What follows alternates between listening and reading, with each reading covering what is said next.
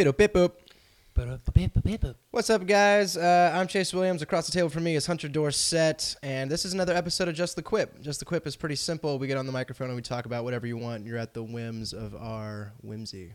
Mm-hmm. The whims of our whimsy? We babble. Is that okay to say that? I think that counts. That's fine. It'll go. It passes. It's Thursday night, May 7th. Hunter and I are both bored, so we're going to get on these microphones. Now, Hunter, you watched recently Elon Musk unveil the Tesla Energy, his new line, or his new product division, I guess, in Tesla, whatever he owns, you know. Yes. And the Powerwall. And so that's what I want to talk about today is just sort of, let's just go through the presentation in a roundabout way. We're not experts.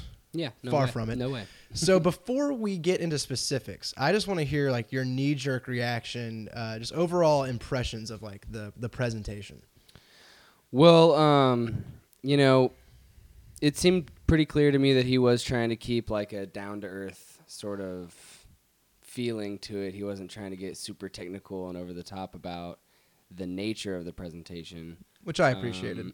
It kind of came together to look almost like an iPhone sort of thing, in my opinion. I just feel like every freaking presentation looks like that now. You know? Is it that every presentation looks like that one, or is it that one just cast the mold and that like you can't escape it? Yeah, I think that's how it was. Yeah, so totally. you almost like don't know whether or not it's their fault or if it's the Steve Jobs' fault. I mean, he was even wearing a black undershirt, and then we just watched TED Talks. Everyone was wearing black. It's always black. Anyway. Yeah, I mean, black's a great color. So it's my favorite. It's your favorite color. It's the absence. But I think that he just wanted to put things in perspectives, I guess, that people could hopefully grasp. Like with having like the size of like the pixel representing and we'll get into power, that. Whatever. But I thought it was good. And my knee-jerk reaction was that I liked it, and it seemed compelling, just to kind of see how that might actually play out in reality, like with people trying to use that as a long-term investment for energy production. Yeah, because when I first asked what you thought, your response was, "I'm sold," right? And to me, when you go up there, you go up on a stage and you tell anybody, "Hey, I'm going to solve the world's energy problems, and it's going to be really easy. All we got to do is this." Yeah, of course I'm sold. Like who's going to say no to that, right? So where does the skepticism start? I guess we'll give some details. So basically, it's like $3,000 for what's called the Powerwall unit. Yeah. And this thing sits on your wall. It collects sunlight on your roof. And it essentially powers your home, or it can be like a backup generator through stored sunlight. And if you want, you can buy like the Power Brick, I believe it was called, which is like a much larger battery, and it stores a much more energy. It'll last you way longer. Or was it like the Power Pack? The Power Pack, yeah, I think so. The Power Pack. So yeah, he was basically saying, and with this down to earth nature, he got up on the stage and he was like, "Yeah, so pollution sucks." And I was like, yeah, it does suck. Okay. And he's like, we could actually fix this. It's pretty easy. Everyone says it's not, but all we need to do is have enough solar panels to harvest the energy from this gigantic fusion reactor in the sky. And and he showed on a map how big of an area you would need that would, if it was full of solar panels, you could essentially power the world with energy. And it was like roughly the size of like probably 4 maybe cities, He showed it up in like the Texas Panhandle. Yeah. And so we'll just say it was like 4 New Yorks. Yeah. I mean, in Texas that's always bigger than you think, but it was much smaller than you'd expect. It looked like maybe a county or something. I'd say maybe like half of a Rhode Island. Yeah. Yeah, probably more. So he's saying like for the size of half or more of Rhode Island, we could store enough energy from the sun to run completely on sunlight. So where does the skepticism begin with a statement like that? Well, I've heard scientists state similar claims, like that if we could harness all of the the sun's output, that it would be like 6,000 times what the Earth needs or something. We only need to harvest like a certain point at a certain refractory angles worth of the sun's output to be able to like, harvest our energy needs. But yeah, I mean, no, like we haven't really seen any sort of like presentation or utilization of solar energy in that sort of fashion. So like it's all just, a hypothesis right now. Do you think with Elon Musk's like mystique and his prominence in the media over the last year and a half, and with his stock going from like $30 to $200 with the success of his car, that it took somebody like him to actually get the attention? Maybe that people have already been saying this, like you're saying, but we didn't listen because now it has to come from someone like Elon. I guess. I mean, there is sort of like a lab coat effect with, you put your trust in certain people to display what your future is going to be like almost. And, Elon Musk kind of has taken on that sort of throne that Jobs, I feel like, left behind. But I think that frustrates me, though, because that means that we have selective hearing. And I think that kind of sucks, like that means that there are people that are telling you straight-faced other things, other truths that could be worked on, in different areas and different realms, and people just kind of take it by the wayside, in one ear, out the other, Yeah. But if you have a name and face and power and backing like Elon Musk, well, then maybe, us skeptical people will listen, kind of thing. And that doesn't mean that everything Elon Musk does is right, but it definitely gives him like that sort of like trust. Yeah, no, I get it. That's a good point. But at the same time, like we can at least look at his laundry list of a resume and see, I guess, the success that he's had. Mm-hmm. He's a genius, dude. He is. Yeah. So there you go. So yeah, I mean, I really was interested in watching this presentation, mostly because, I mean, I'll put it to you right now. Like I am skeptical of the whole like Elon getting up there very casually and coolly saying like, yeah, I mean, it works. All you need to do is buy it and install it, and that's that. And enough of me is like, I put my belief in this guy that, okay, I believe you, Elon. But where my skepticism comes in is like fighting, there's going to be hell litigiously with electric companies. Utility companies and just producing enough to get to everybody, because that everyone's going to be buying these up as fast as they can. Yeah. We need to see it happen first before we can fully put our gusto behind it. Right. But that being said, I am in the camp that if anyone's going to do it, it's going to be this guy. Yeah. So yeah, one of the main reasons one of the main things I was looking at in the presentation was just to get a read of this guy's personality, because I've just read so much about him now. I've seen pictures of him. I don't know how this guy talks or acts or anything. Oh, really? Okay. Yeah. Have you seen him before? Yeah, I've seen him a good bit for the past year. How do you feel about his personality? I mean, you look at other. Look at someone like Steve Jobs or anybody else who gets on there and has like an influential voice. I mean, how does he sort of fit into other leadership? I guess he just seems sort of like, like an Americanized version of a foreigner, I guess, that just seems really, really smart and really like driven. But he wants to make complex things more simple, I think, is his big thing, kind of in an overall thought. But I don't know. It's not like we can really see how these people are. Like every way that I've seen him has definitely been like a published sort of like he wants it to look that way. And so yeah, what he's actually like, who knows? But sure. But he does have a bit of enchantment around him. I think he's charismatic in an interesting way, right? Mm-hmm. He didn't give a perfect presentation, which I think makes him a little more credible, if anything. It didn't feel like a memorized suit speech. There was some stuttering and some laughing and some ums and some like colloquial language like this sucks, and like I kind of liked that honesty. Yeah, and there was interaction with the crowd and stuff too. Yeah, can you imagine they were just like calling out, just like, "Save us, man!" He's like, "All right, yeah." But see, that's what I'm trying to do. How much of that attitude is warranted? And saying that, okay, I believe this will work because it's Elon. When do we stop? When we don't want to give this guy a blank check with our minds, trust, right? Yeah. So, I mean, I guess it would just takes like a metric screw up for anything to stop. But we seem to feel that Elon Musk's intentions are very good intentions, especially with the fact that his cars have open Patent. source on his patents, and he announced that the same will be for these power walls. Yeah. So you can get into the patents on that. So Yeah.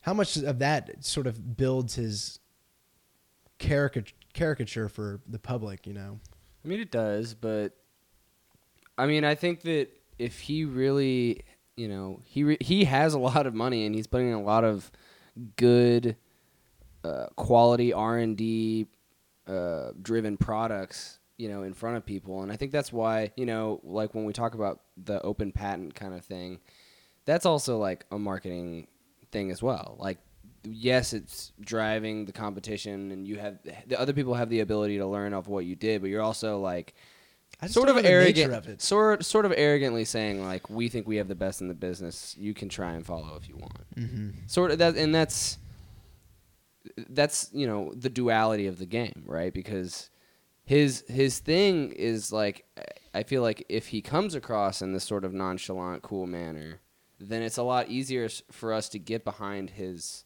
thing. Whereas if other people come with this revolutionary new breakthrough, it's going to change everything. Then everyone's going to be like, heard it before. And it's surprising because people are pretty, reticent to change, even if it's good change. People are still kind of like, I don't know, there can be too much of a good thing kind of thing. So, I think that he has a very well, he's preconceived his manner, how he's going to be perceived in the public very well, and I don't really know how else to speak to it, but it's like, yeah, it's. I think what we should say is that we need to hire his PR guy for Witty Banter. Yeah. And get this thing off the ground and rolling. Hey man, it's been rolling for a year and a half. It has. It's rolling right along. Now, he ends the presentation talking about this gigafactory where, for however much space. So he's already built one in Nevada. And in Nevada, this gigafactory is essentially pumping out these batteries. Yes. And the gigafactory cost, I looked it up, it was like $56 million to build. And he needed the help of like 5 other companies and stuff. It was a collaborative effort. It was a big effort. But when he put it in the presentation, what he basically said was like, okay, well, this shit works, I promise.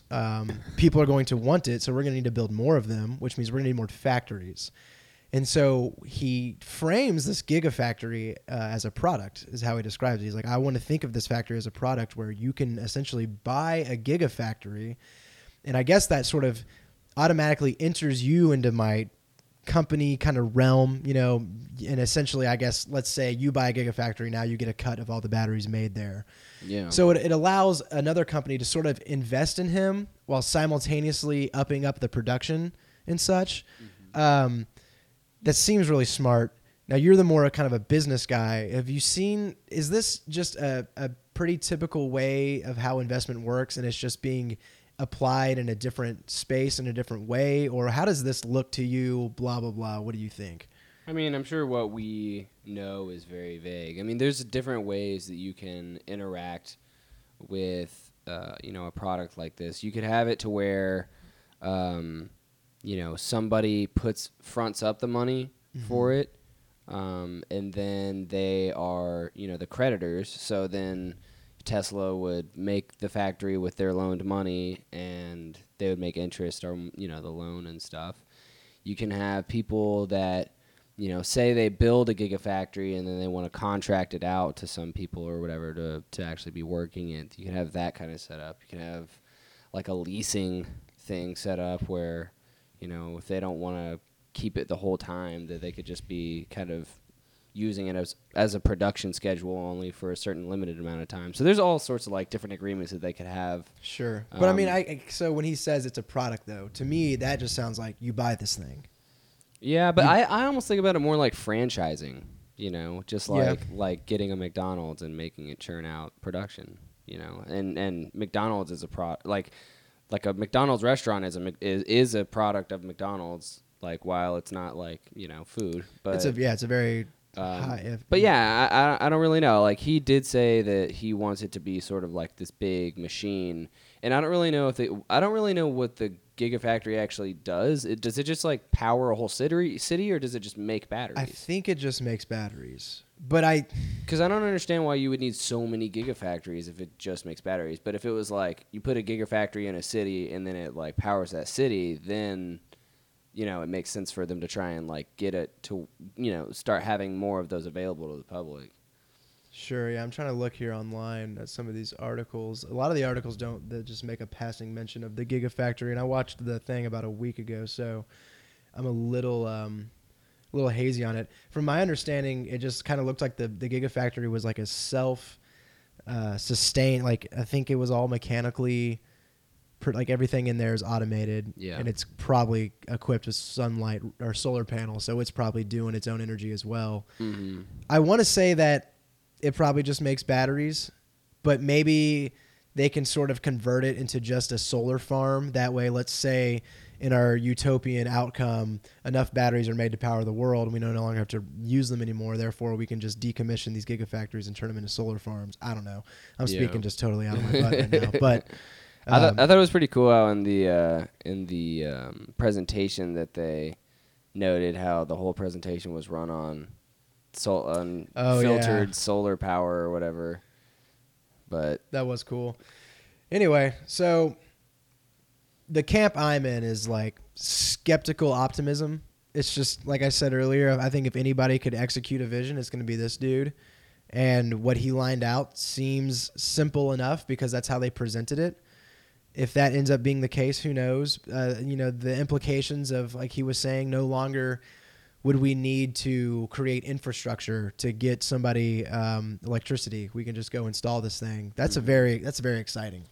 Yeah, I mean, so this basically, essentially, this is proposing that we can get off the grid, right? The power grid. We could just have solar power or solar panels set up on our roofs, take in solar sunlight, store it into these batteries, and then those batteries are like 10 kilowatt hours, and they can charge our home from day to day. Yeah. So essentially, yeah, I mean that is a major disruptive technology, but I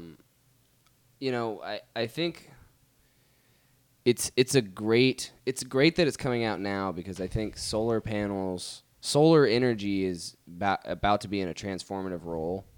I think solar panels are becoming 30% more efficient every year. I think that might be a stat that I heard in some article that I read. And as you get from there's a certain threshold that you cross when you're doing that rate of increase, where it goes from very, very little to a lot. So you're actually putting out a lot of energy with your solar panels at a certain point. So I think solar energy is going to be, I think it has to be what we refer to. But it was weird because he talks about the battery thing the whole time. And is it a solar powered battery? But it's a battery that harnesses solar energy. And so if there's no solar energy, there's no energy. Right. And he made passing mention of that in the in the presentation. He talks about rainy days, he talks about nighttime. Mm-hmm. And he's like, yeah, these are huge obstacles, but I don't, I've kind of forgotten what he said about it, but I think the gist was these things are so efficient and they work so good that they store the energy that you're going to need during these hard times. But I think we can kind of think of a worst possible case scenario for probably any electric energy source. They're like, what if the power grid now went down and we were out of energy? Okay, well, what if it rained for 4 years straight and we'd have sun? Well, we'd be screwed either way, Yeah, but I guess the idea would be that you would still have the grid as a backup almost. If you didn't have to use any of the energy, but if you did have to use energy, you'd kind of have that as a failsafe. Yeah, he was sort of spinning it as if you want to buy one Powerwall, then it's going to be a great generator, or maybe it runs a few things. But if you buy up to 4, I think he said you can put up to 9 of them in a house. He's like, if you have up to 9 of these, and he made allusion to you could basically run a mansion on it alone and party your ass off, and it's fine, So it sounds like And I don't know if this probably factors into how he's just presenting the information, not trying to be like, we're going to fucking destroy energy as we know it. You screw these oil guys. It's like, hey, yeah, you can use it as a generator, but guess what? It's good enough to get us off the grid completely. Yeah. Relying on batteries, though, is what kind of freaks me out, because I've always heard, and what I've known from people who like are into this shit, batteries are the most limiting factor in like technology growth there is. Like, as everything gets exponentially quicker with like processing power and memory and all this, what's sort of holding us back is batteries, and how, like, you know, basically everything's been running at like a 4 to 5 hour battery life that we use. And there's never been this breakthrough where it's like, you only have to charge this thing once a fucking year, you know? Yeah. So the fact that these batteries that he has are still lithium ion, which are the ones that like we've always used, I'm like, okay, I really want to know how you're doing this that everyone else hasn't been able to do it. So that's a little skepticism as well. Yeah. It also, who knows, like however long he's had this in development, right? Let's say 4 years he's been working on this thing. We've seen Who knows? who knows, right? Yeah. We've seen tweets and rumors about how he's working on battery technology and how he'd been building that first gigafactory already for some time now. So this was sort of in the making. We also see oil companies like BP and Exxon put out commercials all the time, how they're like, Exxon is at the forefront of looking at renewable energy and being cutting edge and all this stuff, blah, blah, blah. And here Elon says, okay, I figured it out.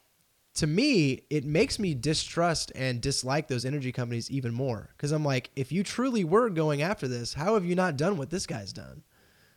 Well, I mean, different people have different scopes for the future, you know? I mean, Exxon wants to do all of the best energy directives that fit in line with their company goals as well. So, But they want to survive. yeah. Right?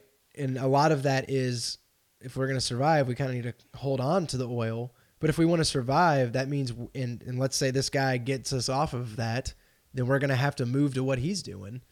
And if in the last 10, 20 years, they've been telling us that they're researching all of this renewable stuff and never once have we seen anything really come from it, I don't know. It just makes me a little more, even more suspicious than I already am of gas companies. And I don't know. Yeah, I mean,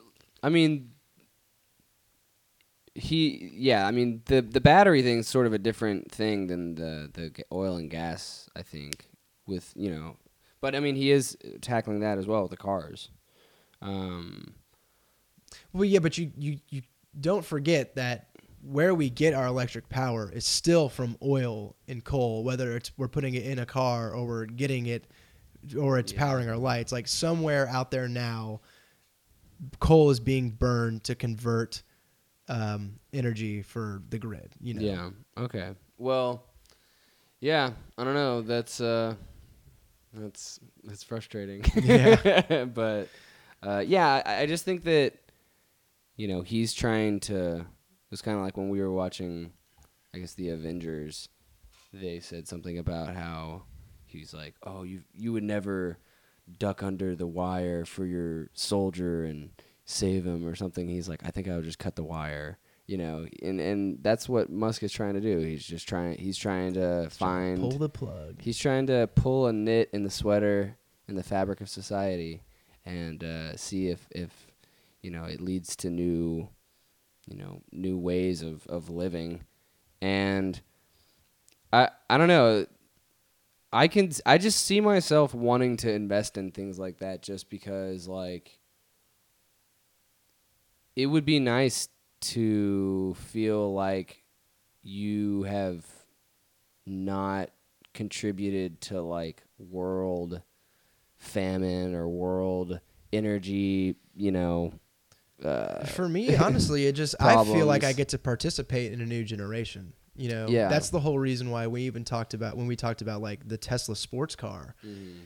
Growing up wanting like a Lamborghini or a Ferrari or an Aston Martin, all these things, right? They're super nice cars, amazing cars. But let's say once I'm older, I'm able to afford a very nice sports car. I almost want to be like, I'm going to get the Tesla because that was created in my time, and this is the car of the future. I respect everything else, but like, I'm going to go with this, you know? It's sort of like the car of our generation, I feel like. Yeah, that's exactly what I'm sort of getting at. And I really, and that makes us like, oh, dude, Elon's the voice of our generation then, you know? But I think Steve Jobs was probably right that more, but I mean he's taking on that role. So. But it's just crazy to say that out loud. Yeah. You know what I mean? Yeah. It's just crazy to say, like, let this transformation happen, and like his influence is continuing to grow, at least in my sphere, you know? Yeah. But I mean, it's just like how we do have to remember that it's still a company. Yeah. So we have to think about. But that doesn't bother me. It doesn't bother me, but to a certain extent, it's like we allow companies to like, drive. Like Apple is just such a big part of my life now. Like every day I probably have like Apple stuff in front of me at least like 40% of the day, and like whether or not you really like realize it, you end up kind of like letting them into your world a lot whenever they have such an amazing, compelling product that is like a life-changing we even thing. talked about Disney, how like we honestly don't know the extent of Disney's influence. Scares me, man, because of the money they have, the properties they own, and the fact that like they kind of own culture. They own pop culture in a lot of ways. It's ridiculous, yeah. So yeah, there is it is scary, but it doesn't bother me that it's a company. If things start going wrong, hopefully we have it in our power as citizens of the world to stop it, in some capacity, which is, I guess, another like a caveat to having the guy in the audience saying like, save us, Elon. It's like we need to constantly check our reality and make sure that we don't give this guy the keys to the world, but allow him to do what he's going to do. Yeah. But like, I don't know. It's just weird because, like, I guess my question would be like, if I say like the end of the world happened, right, and it's just our house, if we still have this system up, are we still going to get electric power? Yeah, that's the idea. That's pretty crazy. Exactly. Yeah. That's incredibly disruptive. Yeah. And it's to me, it doesn't sound that bad. Like sounds The Walking awesome. Dead will never be the same. Season 7, they're just like playing video games. Yeah. They run all of their like automated defense mechanisms on their power packs.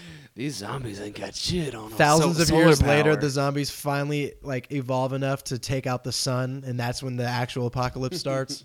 Rick is just Elon Musk all the time. Yeah. Well, that's been Just the Quip, everybody. Thanks for listening. It's just an off-topic show. We're gonna get like a train, like an intro going for that. Yeah, we'll get a little chug-a-lug. We'll fill it out. But until then, you can